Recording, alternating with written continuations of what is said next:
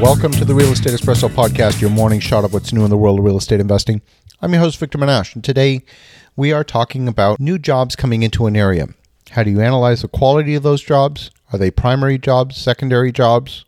And what is the impact on the real estate investment market? Let's look at a specific example of Foxconn, a very large Chinese manufacturer of microelectronics, moving into the Milwaukee, Wisconsin area. Foxconn manufactures everything from the iPhone to notebook PCs, electronic thermostats, all kinds of embedded applications, even the controllers that go into refrigerators.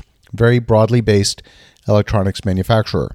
Their facility in Wisconsin is going to be manufacturing LCD panels. It is the very first U.S.-based operation for China's-based Foxconn. The factory itself is going to be located in Mount Pleasant, and their U.S. headquarters is going to be based in downtown Milwaukee. Total employment, about 650 new positions being created.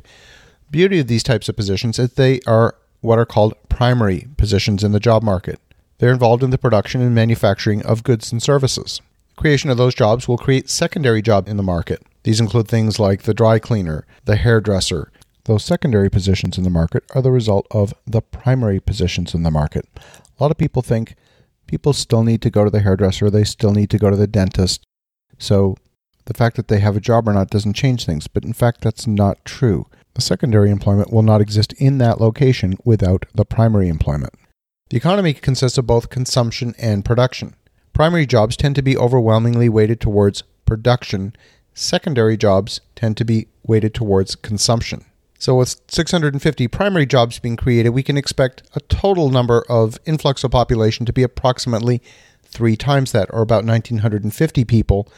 When you take the primary, secondary, and all of their families put together, you're looking at about roughly 3 times that initial number.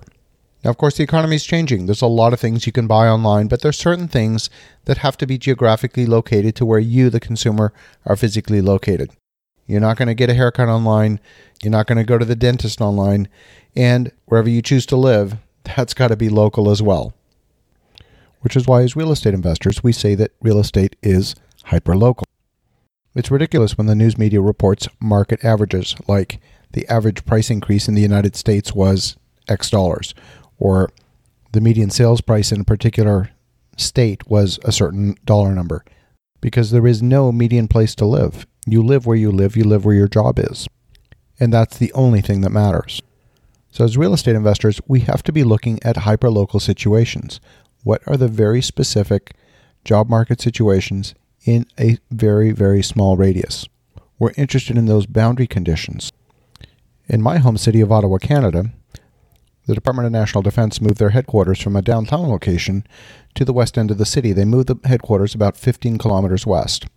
That had the effect of doubling the commute time for people that lived in the east end of the city.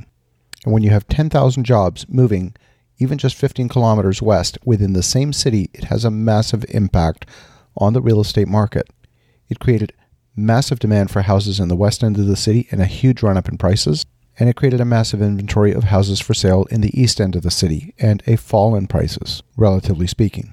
As a real estate investor, you want to get out in front of these shifts in employment and migration of population. When the wave of moves happen, it's already way too late. If you get out in front, you can still buy properties at a decent price and reap the benefit of that when people move in a big way and prices start to skyrocket. As you're looking for opportunities in the market, don't pay too much attention to the market averages. Get hyper-local. Meantime, have an awesome day, make some great things happen, and we'll talk to you again tomorrow.